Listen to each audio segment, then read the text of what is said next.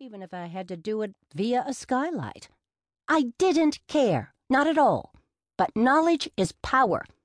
Knowledge is a daiquiri, I intoned as I scrambled up, my black gloves offering a little traction.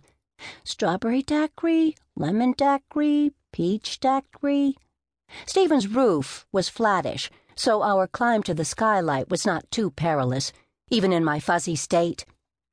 I hummed the Rocky fight song, stopping to pump the cool night with my fists, like Rocky did in the movies. "What's going on, Shalise?" My sister hissed from the ground below, her voice coming in from the walkie-talkie on my hip. I giggled and held my walkie-talkie to my mouth. "I'm not Shalise. I'm a spy, a secret agent. I am on a serious mission." "Why are you talking about a mission? Why aren't you home reading a romance novel?" Brenda burped. She says it's her best quality. That is patently not true. Her best quality is writing screenplays for major motion pictures that make women alternately laugh and cry like banshees. She's living with me until she smashes through her writing block. Christy said, "Copy that, Miss Bond. All right, 007, carry on." I as carefully as I could with 2 strawberry daiquiris under my belt, well, 3, actually, but who's counting? Scuttled over to Brenda, who was peering through Stephen's giant skylight, quiet as a tiny drunken mouse dressed all in black with night vision goggles. I could see the butcher block island in the middle of the kitchen. "Mission fuzzy," I whispered. Brenda put her black-gloved hands over the skylight to angle a better view. "Command center, I report 0 activity."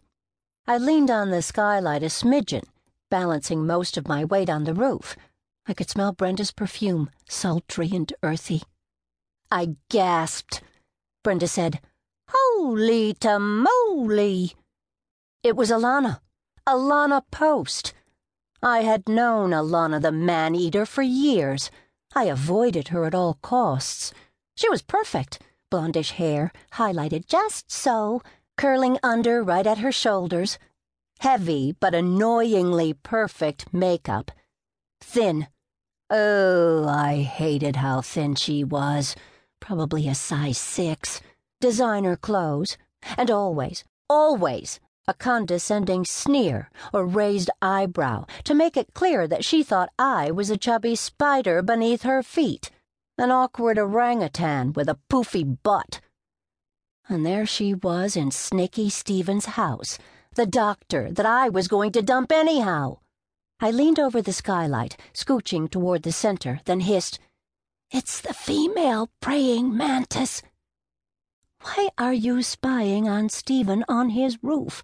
What about that romance novel? How about getting down?" I gurgled as Alana the man-eater slipped off her dress. Underneath, she was wearing a red negligee, black fishnet tights, and black heels.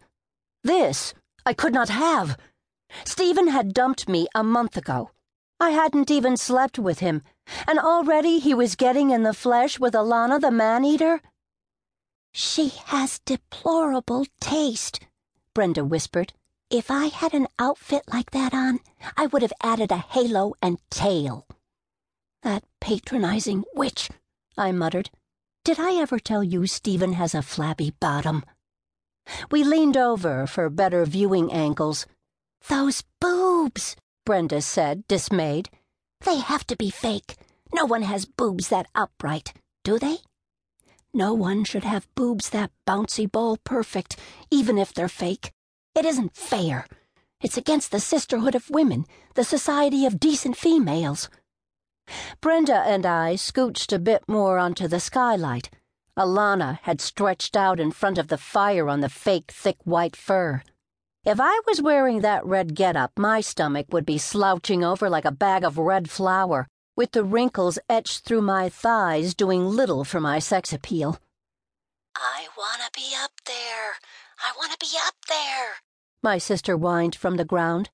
"Why don't I ever get to do any of the fun stuff with you two?" "That's easy," I snapped.